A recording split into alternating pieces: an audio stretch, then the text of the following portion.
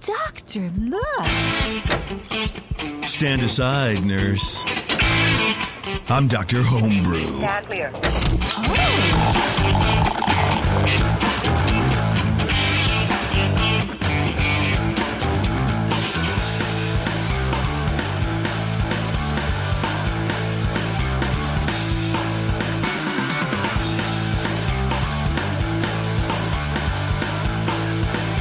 Hey everybody, thanks for joining us. It is Dr. Homebrew. We have another homebrew-filled episode here for you today on the Brewing Network.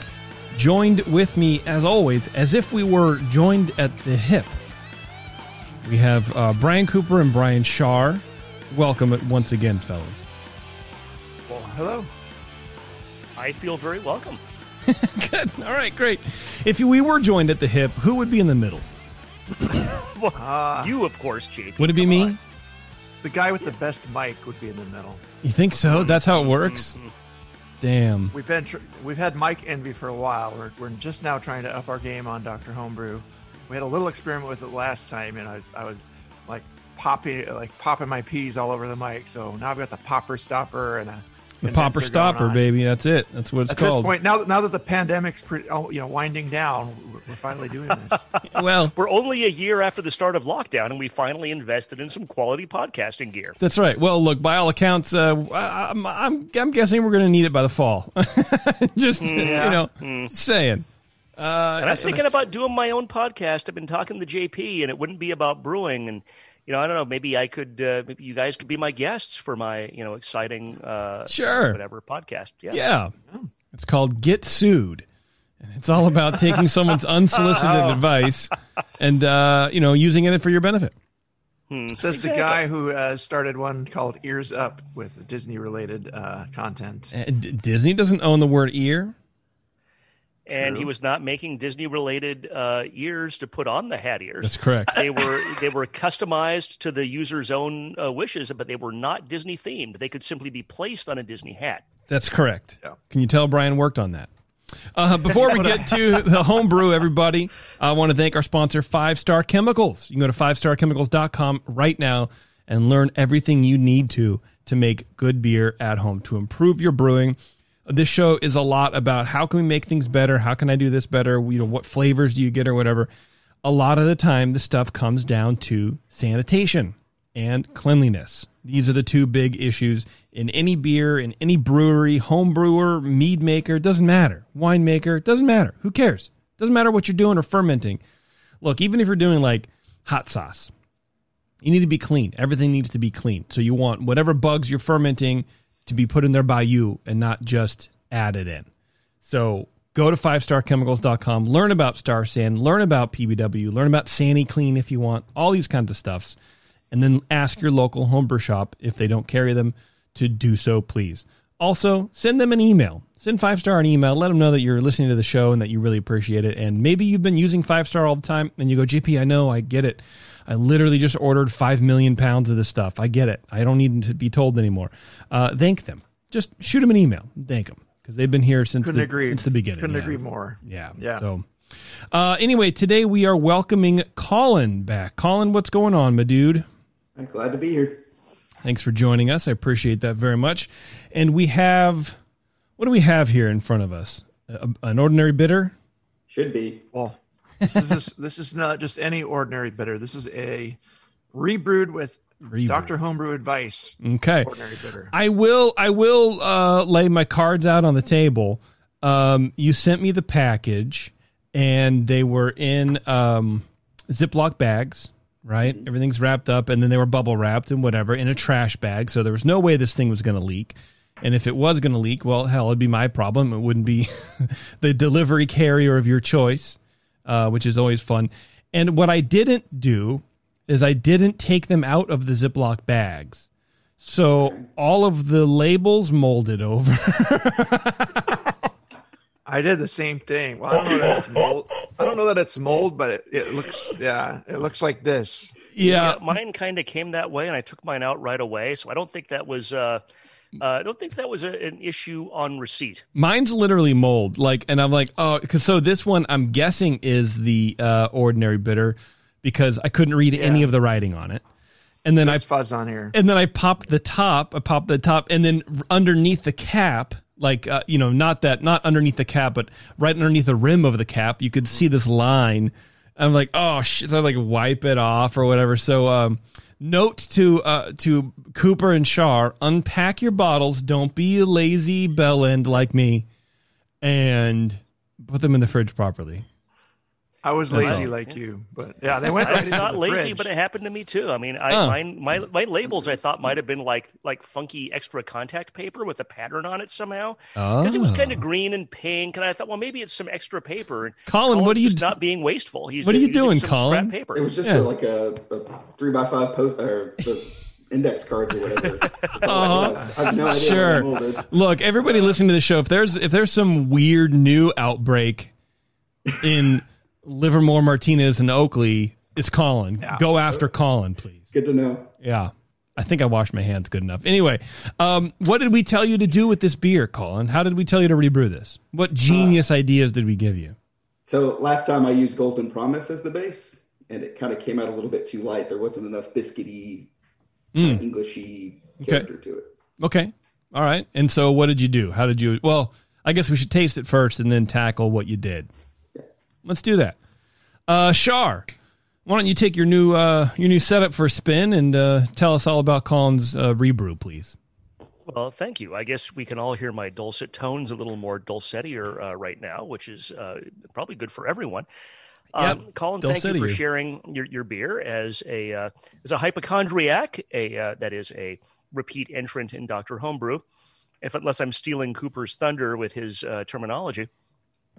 But I did not coin that term. It was just bandied about. We thought about repeat offenders, but really we're like, if you're receiving health care from a doctor, you're not an offender if you go back. You're just maybe a hypochondriac. Bottle inspection. I like this beer a lot. First off, before I get to the bottle inspection, it was great. High fill. Some yeast on the bottom indicated to me it was probably bottle conditioned. Doesn't make any difference one way or another, but it's always just kind of interesting to see if you can see a little something at the bottom of the bottle. That's what we do for fun as beer judges, people at home. We look for things at the bottom of bottles. Aroma, 8 out of 12. Aroma is low. It's kind of bread crusty and caramel. Not bread crusty like that thick rye bread, super dark bread you think of with like a Schwartz beer or something, but just like a good, fresh bread.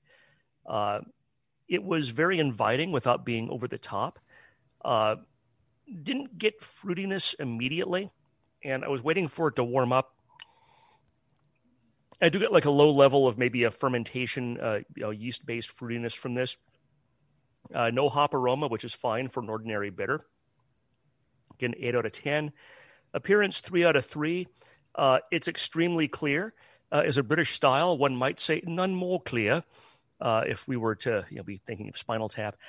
You guys were laughing, so I didn't have to explain that joke. But you did anyway, and I appreciate that about you, Brian. It's I really just kind do. of my thing. It really is. I'm the joke explainer. Yeah, just because I want to be sure nobody's left out in case I'm just too obtuse. Look, man, you've been called a lot of things, but I don't know if joke explainers, top level.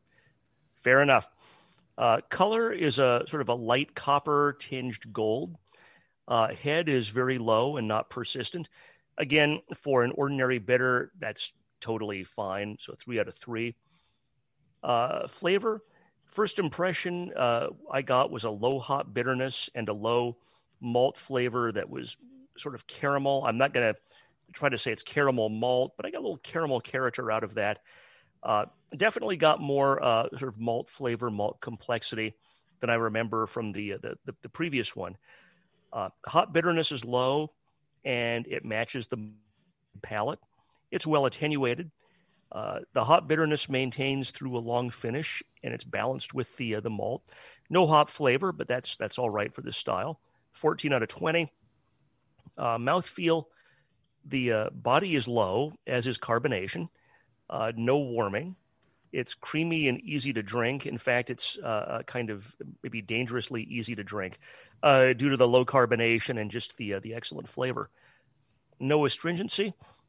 I gave this 5 out of 5 for mouthfeel, but having said that, a little more carbonation might be nice for this beer. I opened both bottles just to check for bottle variation. Carbonation of both is low, and it's within spec for this style. This is a British style. It's not supposed to be, some Belgian triple that's up to like 3 volumes or something. But I think maybe just a hint more carbonation might improve this. Overall impression 7 for a total of 37. I made a note that it's a rebrew, so the pressure's on. Is our advice going to be contradictory? Are we going to taste different things? What's going to happen? I really like the malt part of this.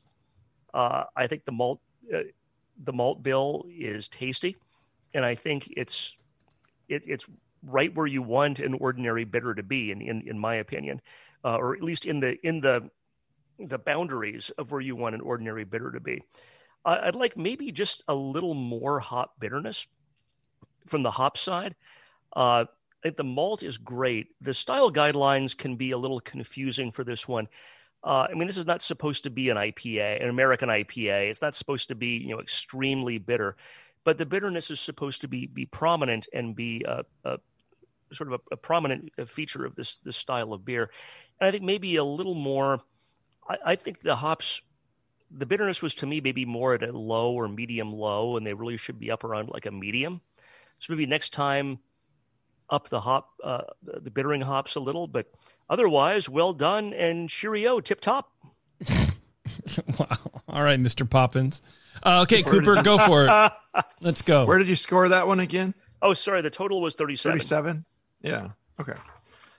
You told me that, but I wasn't sure what you said on the air.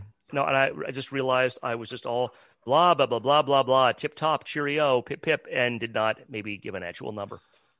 Okay. Listeners at home, I suppose, could be following along intently enough to tote that up for themselves, but it's not really the point of the show. So, okay, Cool. Ordinary bitter. Thank you for sending us in again, and you shipped us a few different beers, so we'll be talking to you some more later on future shows here, but we're glad to receive beers from you.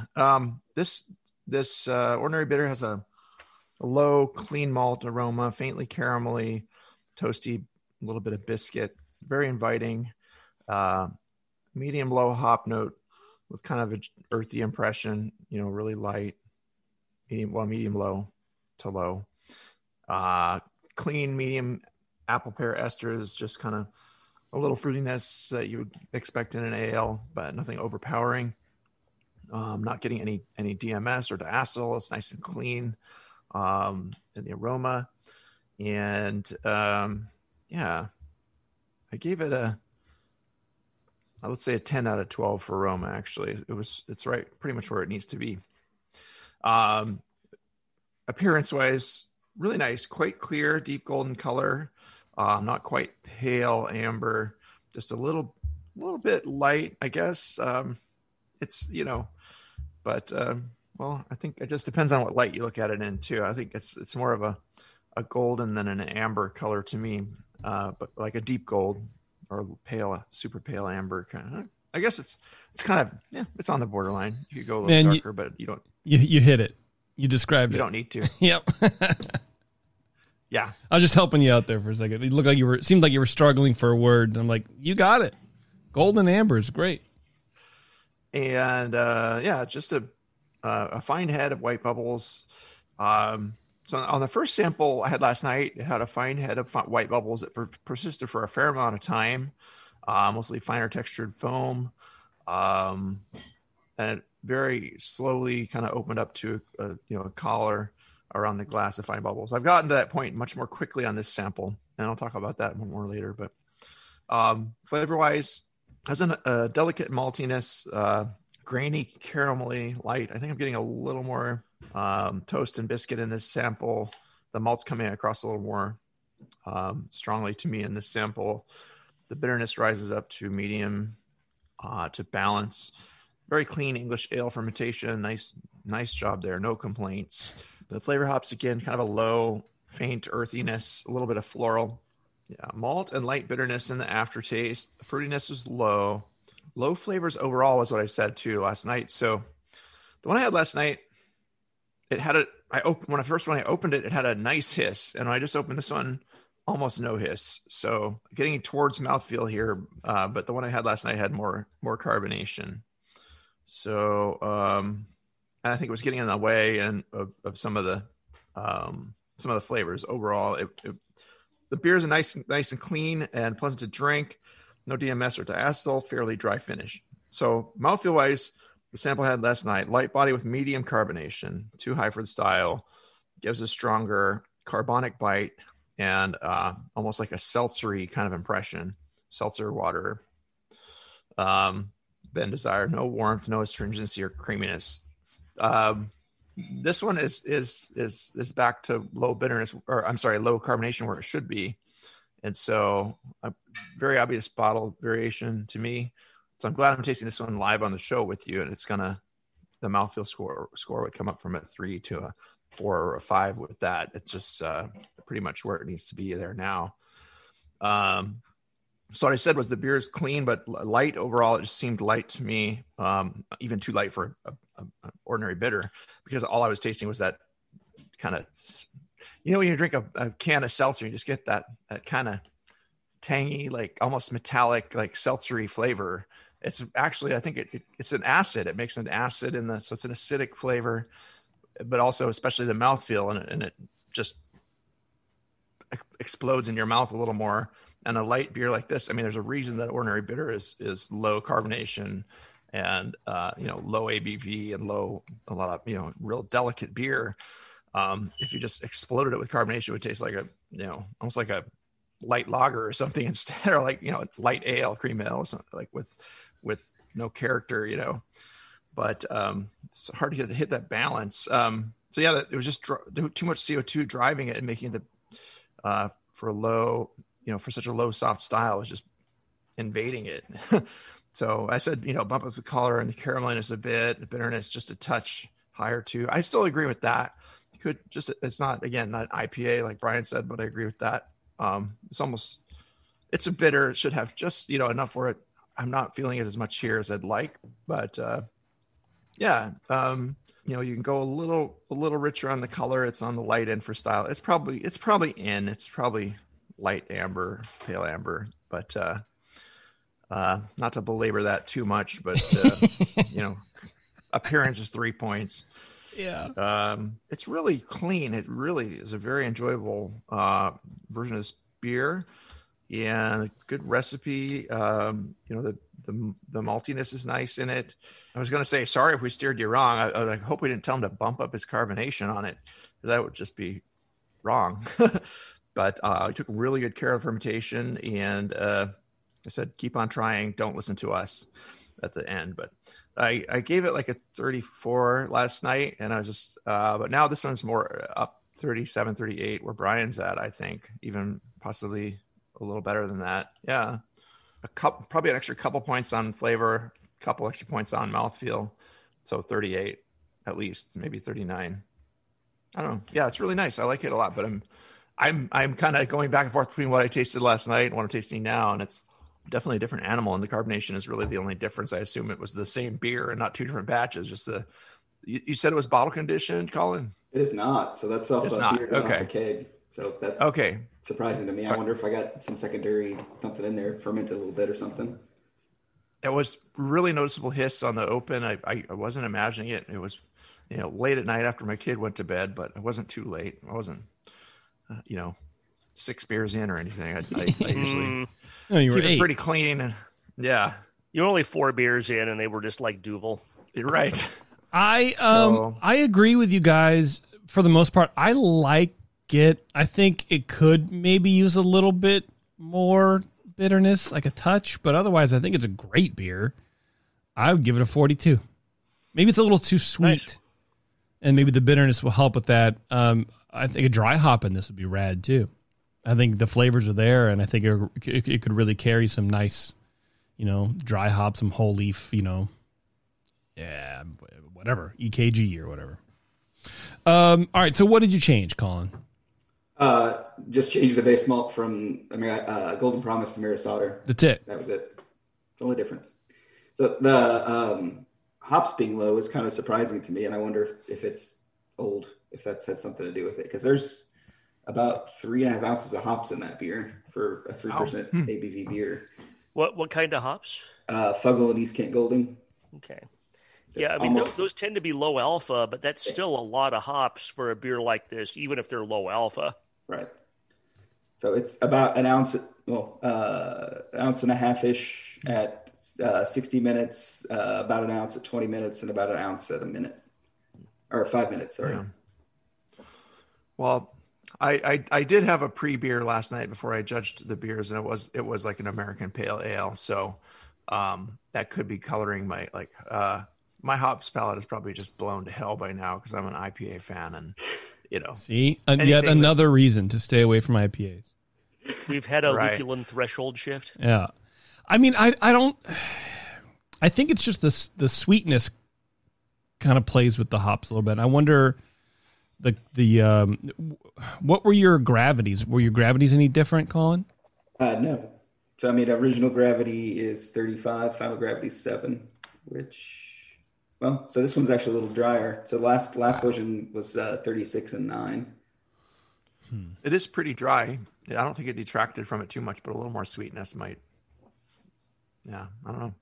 More sweetness or less sweetness? It felt pretty dry to me. What do you think, JP? I think it has a little. It depends. If we're going to bump up the bitterness, don't touch the sweetness. But if the bitterness is probably fine, I think it's a little too perceived sweetness. Sure. And that's where I think just a hint more carbonation, not cranking this up. I totally understand what Cooper's saying, but I think just cranking up the carbonation just a touch would give you that carbonic bite that would kind of lift some of that sweetness off your palate. I know what it tastes like with more carbonic bite, and it wasn't. Yeah, I don't know. I think it was just a little bottle. I don't mean a lot more, man. I just mean a little bit more. I struggled making this kind of beer for a long time, and I could not figure out why. I just never really tasted good. It was just kind of bland. And then I was like, I had always read about the carbonation being low, but never really took that too much consideration. Yeah. And then bumped it down to like 1 1/4 volumes. I'm like, oh, that's why I can't brew this beer. Makes all the difference in the world for this style. It's crazy how much of a difference it makes. You were putting in too much carbonation. Yeah, and that carbonic just kills all the other flavors. Yeah, it's not impossible to. Yeah, there might have been something in the bottle the last one I had because I thought I got a very faint phenolic in it too. Okay. Like maybe something got a little loose in that bottle and just twisted it. But this is very good, I think. Oh yeah, I'm starting to agree more with JP. See? What? How warm is the beer? That makes a difference too. Yeah, it came out of the fridge when a little bit before you came on. So yeah, I think it's. Yeah, I think mine's good English ale serving temp. It's not super cold, but mine's been it's out not of the body fridge temperature for maybe either. an hour. Yeah. You haven't snuggled up with it all night? No. Yeah, mine's probably a little cold. So, not getting much esters out of it is surprising to me. I agree with you, but like I use the ESB, the 1968, I think it's Fuller's yeast at I pitched at 66 and then let it rise to 68 and then finished at 72. And then I pitched 0.85, so maybe a little bit in the normal range, but I can't, like when it's fermenting, you get a good bit, but then the esters just kind of go away. And I tend to have that issue quite a bit with beers. I don't know if I'm just being too conservative with my temperatures or what, but I struggle to get a lot of yeast character a lot of the time. Yeah, a little more fruitiness might actually help this too, and that could be one way to go about it. Just play with your fermentation a little bit more too, and like, yeah, I don't know if you're pitching a healthy amount and all that too, and I don't know if you're just being too kind to your yeast, where it's just like, it's easy. I'm not stressed at all. Well, that was sort of a question I was going to have, where you don't want to stress the yeast because those aren't the flavors we want. But could he be over pitching, and the fermentation so rapid that ester development doesn't have a chance to really happen? Is that a thing that could possibly happen? Yeah, overpitching is tough because it's most homebrewers have the opposite problem, or a lot. Well, lately a lot of them have been doing really well with it. But it's very hard to overpitch as a homebrewer. But easier to overpitch on this one. Yeah, if you're gonna overpitch, I totally agree. It's really difficult at a homebrew level, but if you're gonna make you a 3% ABV, really light British style, this might be one where that could happen. I don't know. I mean, maybe it's worth whipping out that old Mr. Malty yeast calculator and trying that out and just see what Mr. Malty says. What temp are you fermenting at, Colin? As far as pitch rate, I mean, you build my yeast starters based off of those calculators to get a very specific pitch rate. So obviously, they're all estimates, so who knows? But I pitched at 66, and then once Krausen hit 68, and then toward the end bumped it up to 70. That should be enough. Yeah, I would think. I mean, like Cooper saying, maybe just up it a couple degrees. Yeah. You know, so, maybe pitch at 68 and then let it go to 70 or 72 or whatever. Right. Maybe 74. I don't remember, where we scored it before. I hope we didn't score it lower because I think it's probably better. But the maltiness, I think it's better. I like it. I like it better. But this is the fickle part about judging, right? You know, it's not linear. You can't hold the last one up and say this is a shining example. Everything will be compared to this because it's on a sliding scale. Yeah, your memory is never as good or as bad as you think it is. That's right. As far as remembering stuff you've eaten or drank in the past. That's right. Don't they say whenever you have a memory, it rewrites it, and so over time your memory gets better and better and better than it actually was? I think that sounds about right. Yeah. Oh, I've heard that before. I remember hearing it somewhere. I don't know. No, but I think if I redo my math from last night, I added a point on aroma, left appearance where it is. I would add a couple points on flavor. So that's 3 so far, a couple points on mouthfeel, that's 5. And I'd probably add one more point on overall impression, which I had at a 7. I'd probably go 8 there. So that's 6 more points from 34 would be 40. So yeah. Wait, it's really good. You did math wrong last night? No, I'm just adding points where I would have tasted like it did tonight. Last night, I would have landed there instead of where I did. Okay. He's just fixing it on the fly, kind of like an ER doctor. Yeah, he's just making Colin feel good, and that's good. Yeah. No, it's not. No, it's not even. It's not fake or anything. It's just like that phenolic. Right. There was a little something in the aftertaste, along with the seltzery, and I distinctly remember that seltzery flavor, that seltzery bite and attack, and the sparkle of it just bothering me, and then a little phenolic coming out late in the palate, and it's not happening on this one at all. So we're just harassing you, Coop. Don't worry about it. Colin, do you have anything else for the guys? Anything you want to cover? Sulfate. Did you guys? So I ran about 200 ppm sulfate, which is a lot high. It's like my West Coast IPA is usually around about 150, so this is a good bit higher. And I think I've done a 250, and I thought it was too much. But what do you guys think as far as sulfate character? You don't want to know what I think, because I don't know. The water's kind of out of the way. I'm not getting any big, like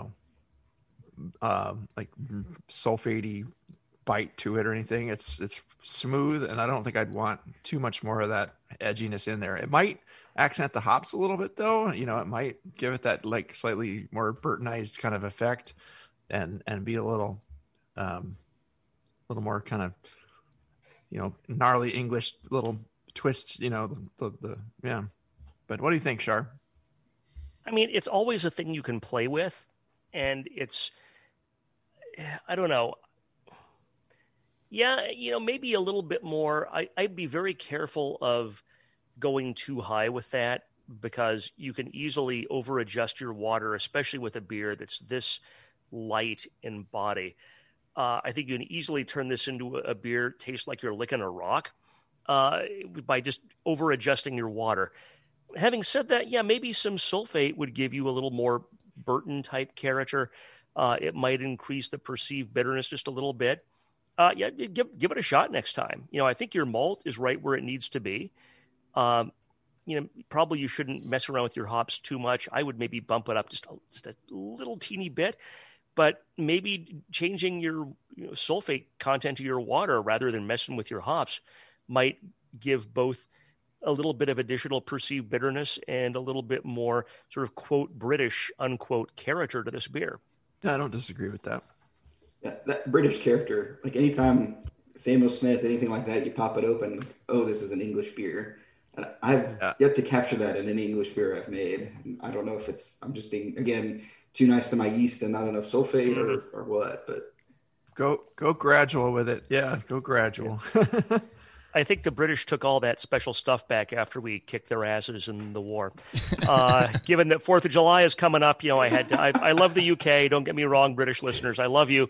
But, it's our 4th of July in like 2 days. So, That's right. It's understandable if you took your beer making stuff and went home. Yeah. Yeah. Suckers. Hey, you know what? We also have to talk to Colin about his experience. He was telling me about a competition he was involved with. Maybe I can let him tell the little story here. Yeah, so I actually got a best in show at the Colonial Cup in Charleston a couple months ago. Nice. Well, that's awesome. Congratulations. Man. It was my first best in show, so I was pretty pumped. And It was actually the first competition I've actually gone to. So I think I should go to all of them now. So Best in shows. Congrats. Yeah, just retire champion, dude. That's it. Done. Congrats on that. Was it a beer we tasted or no? It was. So the Czech Dark Lager. It was a rebrewed version of that, but cool. So nice. Did you put us down as co-brewers or what? No, I didn't. That's what needs to happen, guys. Every time you guys rebrew a beer and enter it because of our show, we are co-brewers. Okay. Especially if you get the best of show, yeah. Especially if you win a good medal like that. You're up on that stage. I'd like to thank Brian and JP and oh yeah, I'm also a kick-ass brewer, but that's beside the point. That's it. All right, Colin, that's it. That'll do it for you. Yep, sounds good. Cool. I appreciate it, guys. All right, thanks, man. Thanks for sending that in. Good job. Yep, absolutely. Thank you, sir. Keep up the good work. All right, we're going to take a break, everybody, and we're going to come back. We're going to be drinking more homebrew on Dr. Homebrew. Hang on, we'll be right back. Hello, fellow BNers. This is Sully from the 21st Amendment Brewery located in San Francisco, just 2 blocks from Giants Park. Before Nico and I opened the 21A and before I was a professional brewer, I homebrewed on my small 4-burner apartment stove in a back house in Santa Monica, California, making my extract brews before graduating to the daunting idea of all-grain brewing. Homebrew books and information was hard to come by back then. The internet hadn't been invented yet, along with other things we take for granted today, like electricity and potable water. One thing I wish I had back then when I was learning was a radio show that could teach me the ins and outs of brewing and answer questions that I had about homebrewing, a resource for making great craft beer. The 21st Amendment Brewery is excited to be a proud sponsor of Dr. Homebrew, a great show that teaches you what you need to know about making incredible beer. Good stuff. Listen up, you might learn something. I certainly did. And thanks for your support. Tasty Crack Games. Dr. Homebrew, please report to the ER for code blue. Dr. Homebrew to the ER, please. No, and your tea time has been moved to 2:30.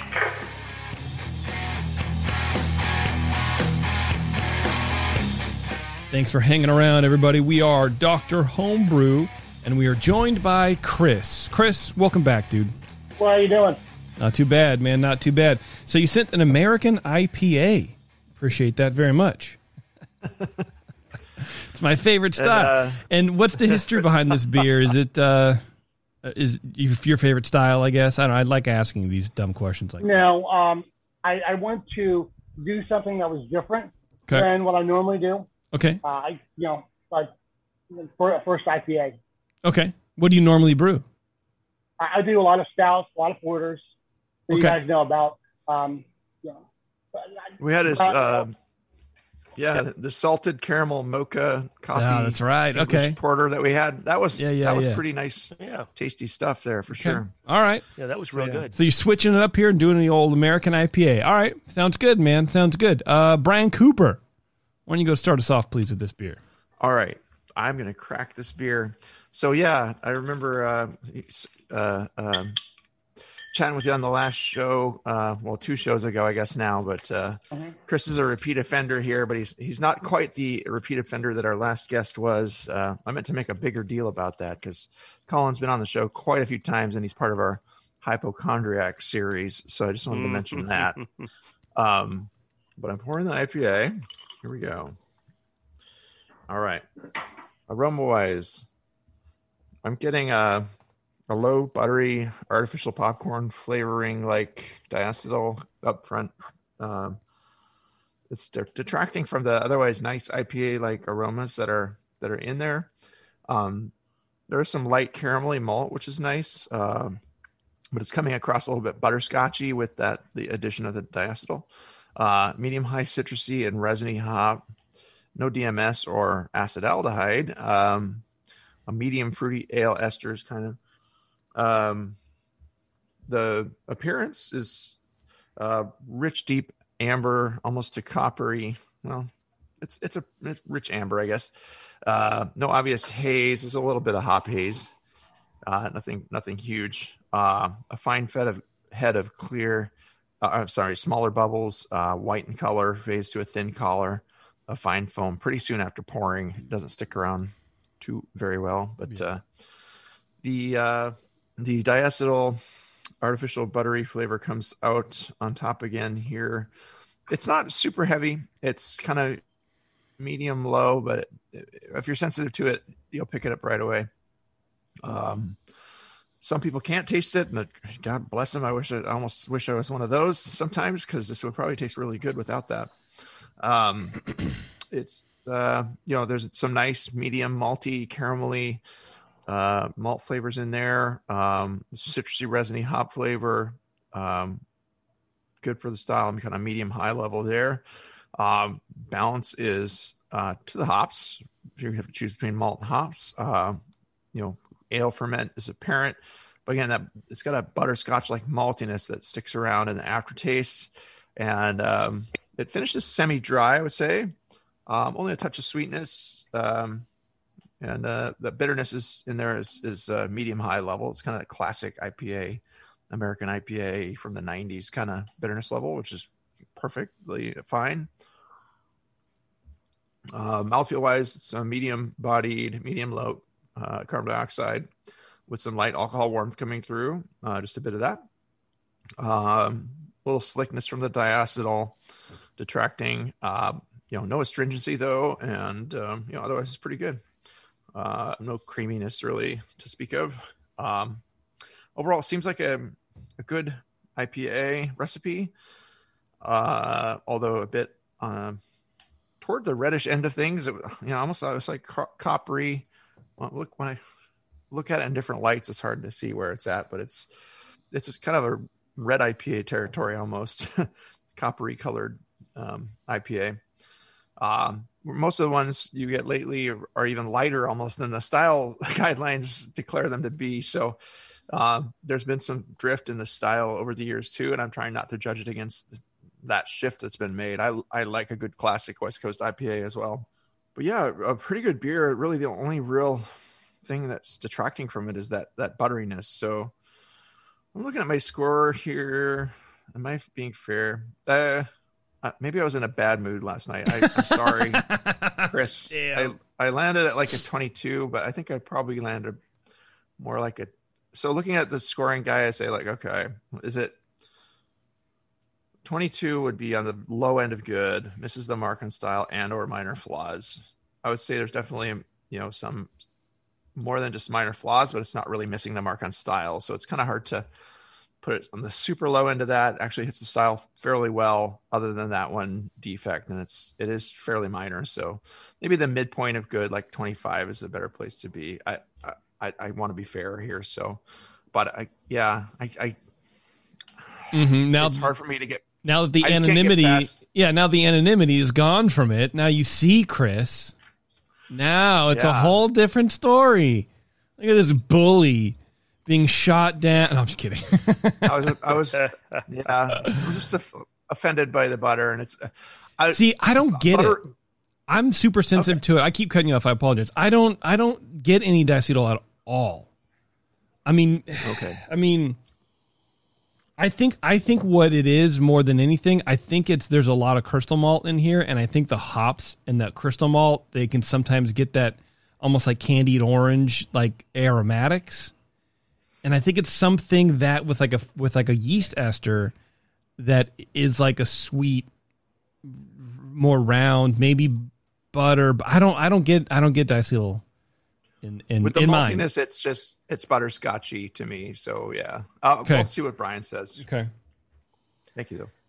I mean, you're not wrong. It's, it's more like caramel, like straight caramel, like like caramel in the middle of a candy. Sometimes caramel can play that way a little bit. Yeah. Yeah. And so maybe that's what I'm getting, but I'm so used to, and this is a good like topic for vocabularies, right? Because we're saying the same thing, maybe potentially, but I'm not thinking it as diacetyl because I'm thinking of it now as like caramel candy. But this is coming from the guy who generally hates IPAs and wants them to be different in any way than they could be from the actual style as declared. But I understand them. See, there you go. I'm not denying you that. Okay, Brian. To truly hate something, you must learn to understand it. Go ahead, we should do some continuing medical education, like a CME, as the doctor's homebrew for like off flavors. True, we should definitely do that. Yeah, that'll be a good CME. Hi, Chris. Thanks for sending in your beer. Thanks. So I ticked the bottle inspection, it's appropriate size and fill. It was a little bit of a high fill, and I didn't get a hiss. And I thought that might be because of the high fill, but all three of the bottles, and I thank you for sending 3 bottles. I opened them all up thinking there might be some bottle variation, but all of them were extremely low, almost no carbonation. And I think to me, that's maybe I landed on it, just to skip ahead just for a moment. I landed on 25 also. And I think the lack of carbonation was a big part of that for me. Aroma is medium malt, including got some caramel aroma. I'll be interested later to hear if that was caramel malt or where that came from. Got a medium piney, resiny hop aroma. What's interesting is all 3 of us kind of got some kind of off flavor. I'm almost thinking it's more like DMS, like that pumpkin-y, like our friend Nicole Ernie described it to us a couple of years ago, where DMS often manifests like a pumpkin rind or a vegetal type of character, and I get a little bit of that more than diacetyl. Having said that, I'm kind of a right in the middle of the road, top of the bell curve diacetyl taster. I'm not a super taster, but I'm not blind to it either. I mean, it's got to be. Some people, oh my God, there's a molecule of diacetyl in the next room, and they have to run out of the house. And thank God I'm not one of those folks. So aroma, I gave it a 7. Appearance, 2 out of 3. Colors medium copper. I agree with Cooper. It's almost a red IPA color, which I liked. It's crystal clear, but there's almost no head, which for this style I knocked off a point. Flavor, initial impression to me was sort of a floral and piney hop flavor. Malt comes up to balance that flavor.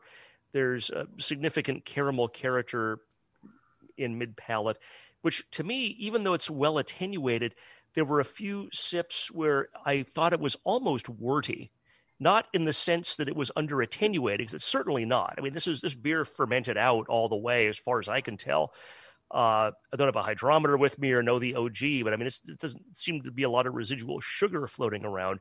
It's just that character, and to me, that also plays into that lack of carbonation, where some carbonation lifting that off your tongue, I think would have gotten. I think it's just that malt sitting on the tongue that kind of can come across a little worty, even though it's a well-attenuated beer. Finish is long and balanced. I got just maybe a tiny hint of phenol, and just like in the aroma, just maybe a little bit of DMS. So 10 out of 20.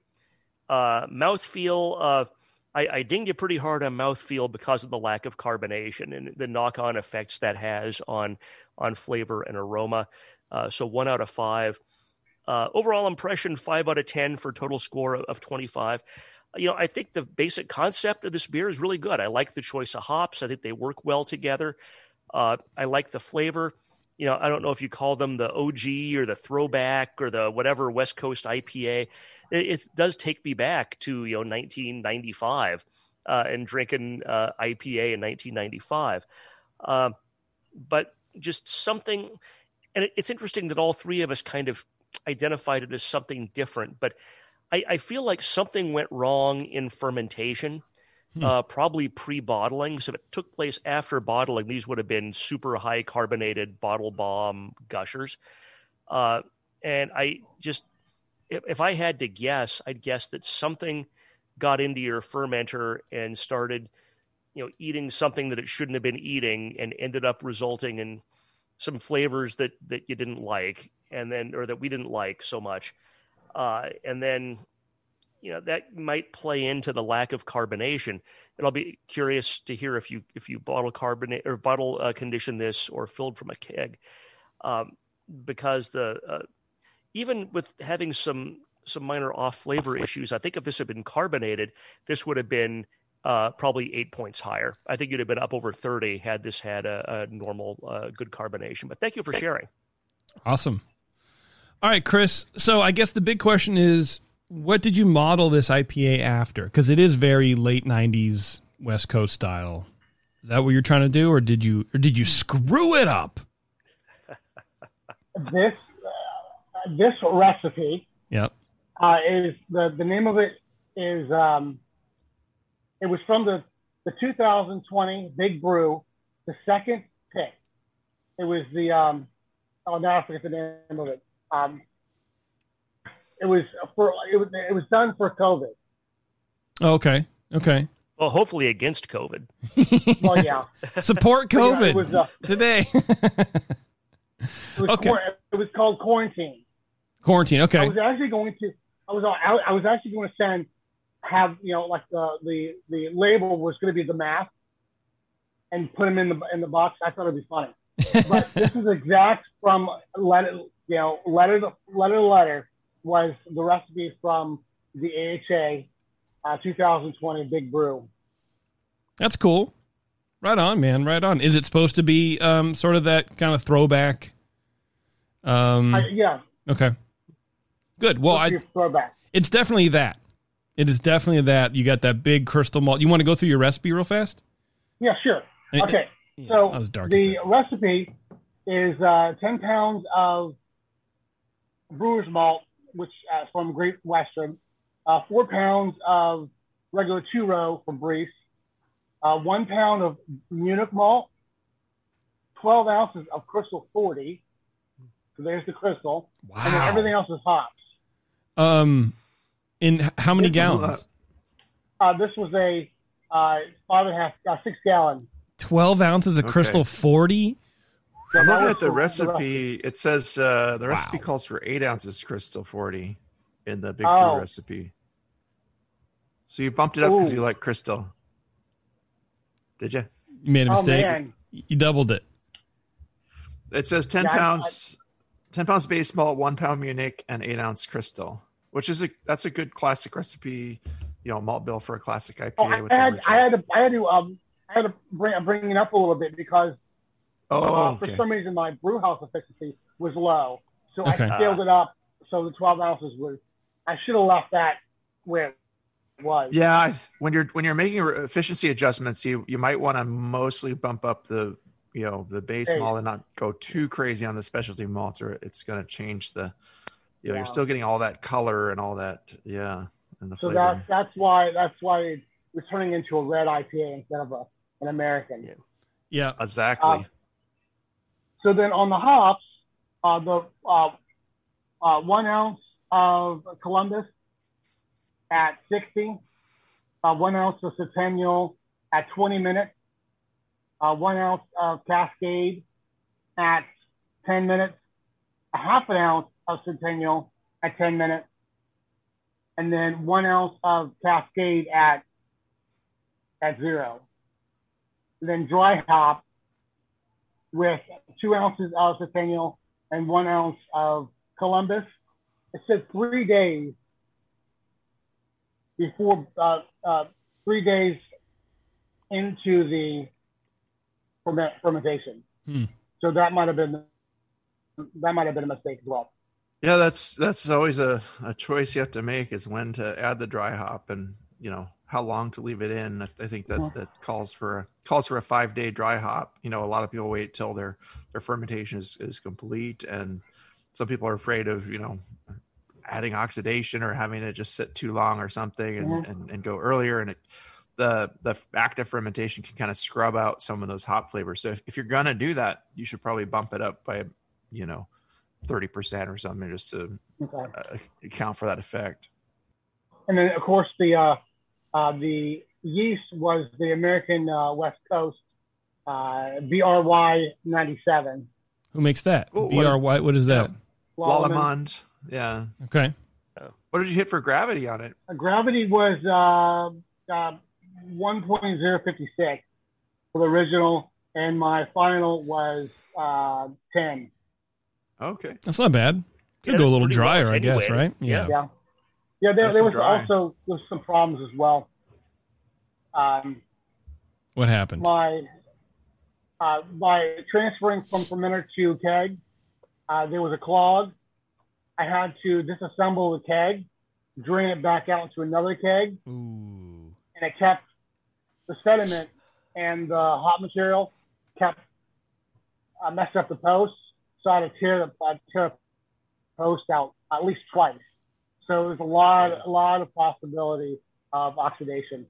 Yeah. These were not bottle conditioned; they were from the keg.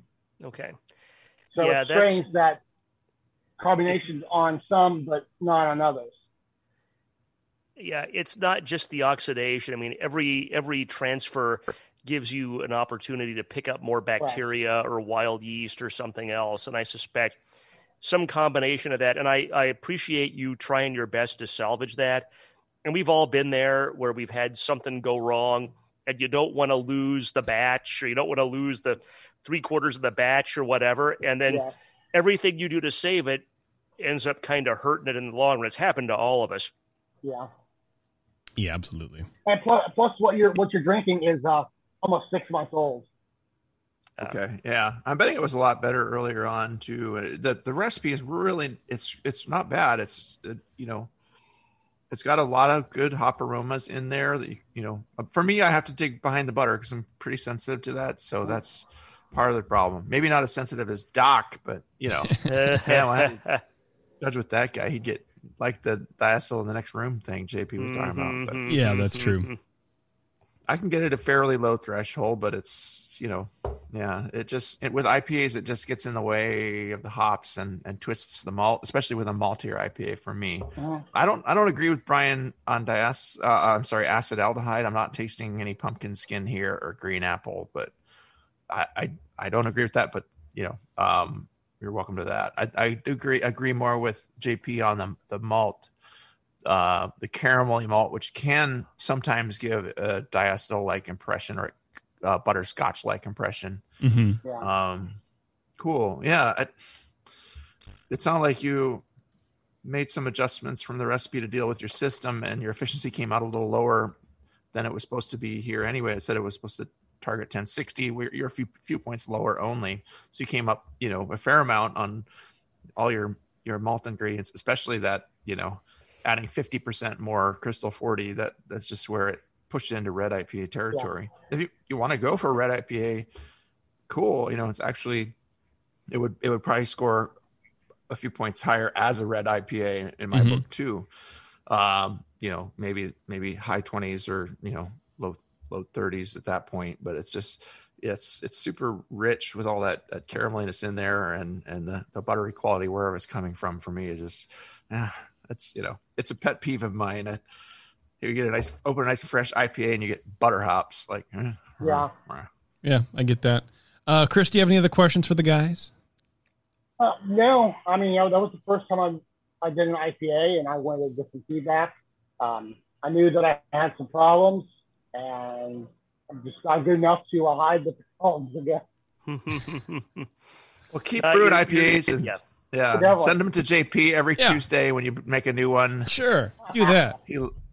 Yeah, everyone would love Chris, that. you know what I forgot to ask you at the very beginning, and it's kind of my thing too. I can't believe I forgot. Are you in a homebrew club? No, I'm not. All right, there you go. The old lone wolf, Brian. You're the lone wolf. You're going to be on a watch list, and that's okay. Just keep brewing. That's a good watch list. Yeah. Yep. Did you say that you put it in NHC or this beer or some other beers? That went into NHC. The porter went into NHC. Of course, that one went into the wrong category. I should have went into specialty, but it went to the English porter. But I got pretty decent write-up on both of them, especially the porter. The judges were saying, well, it would have been better, and the specialty would have Yeah. I mean, there's only 50 entrants in the special. Wow. Not bad. Not bad. I really liked that beer. That was nice. Yeah. Yeah, absolutely. All right, Chris. Well, we'll let you split, man. I appreciate it. Hey, sure. Come on again anytime, man. We'll dial in that IPA. I like IPAs. Absolutely. Send more of those English beers, Yeah, I'm doing I'm redoing that porter. I'm doing a stout. I'm doing a triple, a brown ale. I'm gonna end up sending them all to you. I'm gonna try to take the most offender spot. Some is just like what works well for your water. It might just be that dark beers and English beers work well for the water you have there. And we didn't really talk about your water, but I don't do anything with water chemistry. Yeah. Yeah, neither do I, man. It's annoying. Fuck it. Yeah, brew what works for your water. If you like that kind of strategy, that's cool. Yeah, definitely. Exactly. All right. Thanks a lot, Chris. Appreciate it. Thank you. All right, man. We're going to take a quick break. We're going to come back. We're going to wrap things up here on Dr. Homebrew. We'll be right back. The leader in affordable, high-quality kegerators is here. Introducing Komos, the kegerator designed with serious beer drinkers in mind. It features an all-stainless steel draft tower, a major upgrade over traditional chrome-plated brass towers, and Komos keeps your new tower cold with their air-cooled tower fan, wrapping your beer lines in frigid coolness. Your beer is poured from innovative forward-sealing faucets that don't leak, so they stay cleaner for longer. Dual gas inlets on the rear of the fridge allow you to run both CO2 and nitrogen gas. Serve your beer with CO2, serve your kegged wine, or even cocktails with nitrogen. The digital temperature display has the largest range available, allowing you to use the Komos Kegerator for fermentation if you need to. And now Komos Kegerators ship with duo-tight draft fittings for that click-to-connect assembly we've all dreamed of. Buy direct from KomosDraft.com and receive free shipping on your order. That's KOMOS Draft.com.